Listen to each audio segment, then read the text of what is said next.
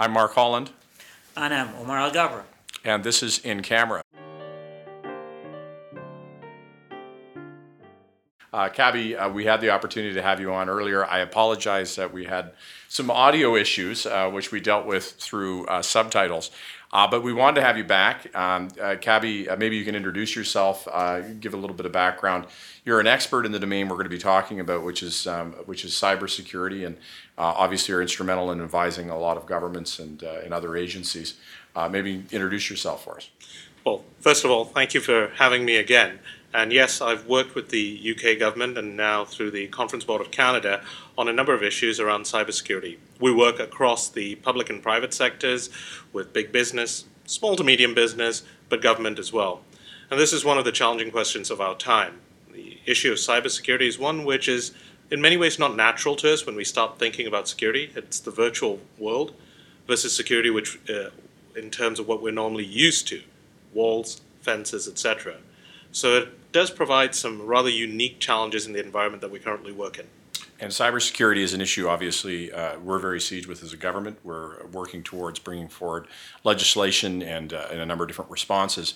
But it's a big universe. And so you've been talking a lot recently about the issue of ransomware, which has been a particular issue. It's been we've seen a lot of different cases in the news that have made headlines. I mean, maybe we can start by defining ransomware. When we talk about ransomware, what are we talking about? And you raise a very good point, Mark. I think one of the challenges we have is how people understand the different cyber attacks that they could be subject to. Ransomware in particular is fairly unique in certain senses. It's not about stealing your data and taking it out of your system. Ransomware, what it usually does is it goes after your machine or your computer or even a tablet, and it encrypts the data. So it normally doesn't take anything away, but what it does is it locks it up so you can't access it.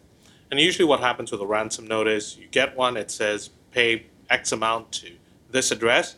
If you do not, it will either leave it encrypted or it will try and scramble that information so you can never recover it again. So it's not so much about the loss of that information, i.e. it going out, but you no longer have access to it. And I don't know about you, Omar, but I've had people come into the office who've experienced ransomware attacks. A lot of times people aren't willing to talk about it, so it's hard to know just how many people are suffering from this out there. Do you have any sense, Cabby, of what those numbers might be, how prevalent this is? That's a really tough one. One of the biggest problems in cybersecurity we have today is there's a real unwillingness to share. So if you think about it from a big corporation perspective, why would we share it? It might be an embarrassment. We don't really want people to know we've been hacked. So a lot of people are unwilling to share. Sometimes there are other issues involved in terms of these attacks, so there's just that unwillingness. From a personal perspective, if you've been hit by ransomware, if you've been hit and you've paid, well, there's nothing really to report. But if you have been hit, who would you report it to?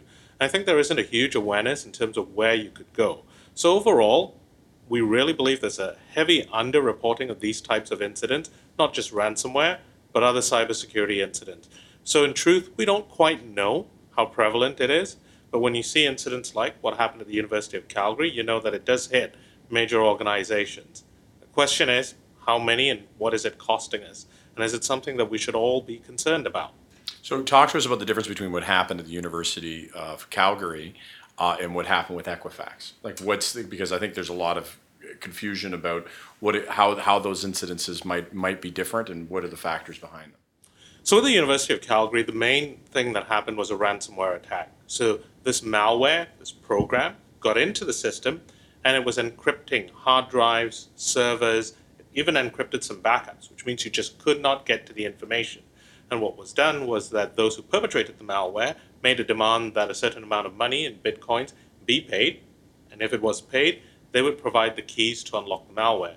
So as far as the university understood it, and as far as I've understood it from research, no data was lost. We flip over to Equifax instead. What's happened is the attack that was used actually managed to penetrate the system and actually remove data. So information, people's details, personal information was being lost from the system. So those are two different attacks. It means that the data, in Equifax's terms, the data has gone out. Others have access to it. In the University of Calgary's terms, the data is still there. They needed to be able to get to it and to use it. And what are the ways, if individuals listening to this, they become concerned with the idea of ransomware? There's certainly been articles, with grandmothers being targeted, and the photographs of their grandchildren are locked out and being asked to pay in Bitcoin. And so people are asking, well, how can they protect themselves against this kind of attack? What are the things that people should be worried about, and how can they be preventing this kind of attack happening to them? Well, it's interesting because in many of these cases, it's not that expensive to protect yourself. A lot of these attacks get through or become a problem because people don't practice what we call proper hygiene. You need to make sure your systems, your computers, your devices, that they are updated, that you keep your programs, your software updated as well. And unfortunately, sometimes that can be costly because if software becomes out of date and it's no longer supported from a security perspective, you may need to upgrade it. But that's absolutely basic. You can do things like that. The other part of being targeted by some of these attacks, of course, is they may come through an email. They may come through a link which you need to click on or to activate. And in many cases, when you look at these links, you can actually tell the spelling's a bit off. When you look at the email address where it's come from, it doesn't quite look like the actual company that's trying to contact you. Now, these attacks are getting more sophisticated. It can be more and more difficult to tell if it's legitimate or not. But in many cases, you can stop a lot of these attacks by just taking care of the basics, making sure things are updated, making sure you have updated anti-malware or anti-spyware built in or installed in your system. And you can also make sure that when it looks too good to be true, or it looks a little dubious, don't click on it. My rule of thumb, when you get, let's say, a request from a bank or a request from an organization, is rather than clicking on the link in the email, go back to your web browser, type in the web address manually, and then look through it to see, is this something the organization would do? Or even go to their website, give them a ring.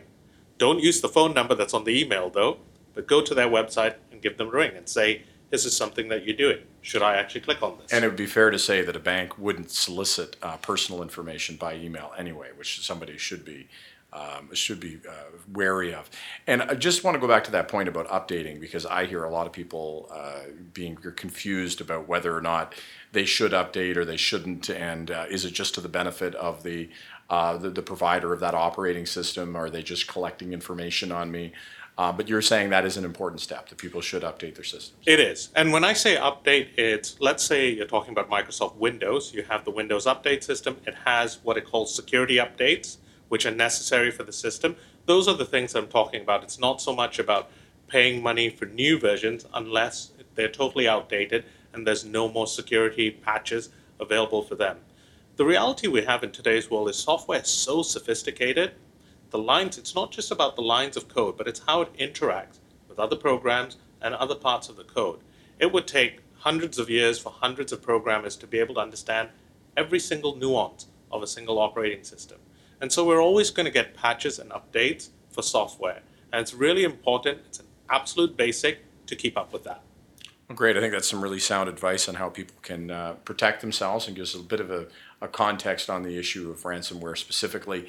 We're going to be dealing with the issue as a government of cybersecurity more broadly. We look forward to maybe having another conversation with you at that time. But Cabby, I want to thank you for coming in today. Thank you very much. That's In Camera, and a special issue on cybersecurity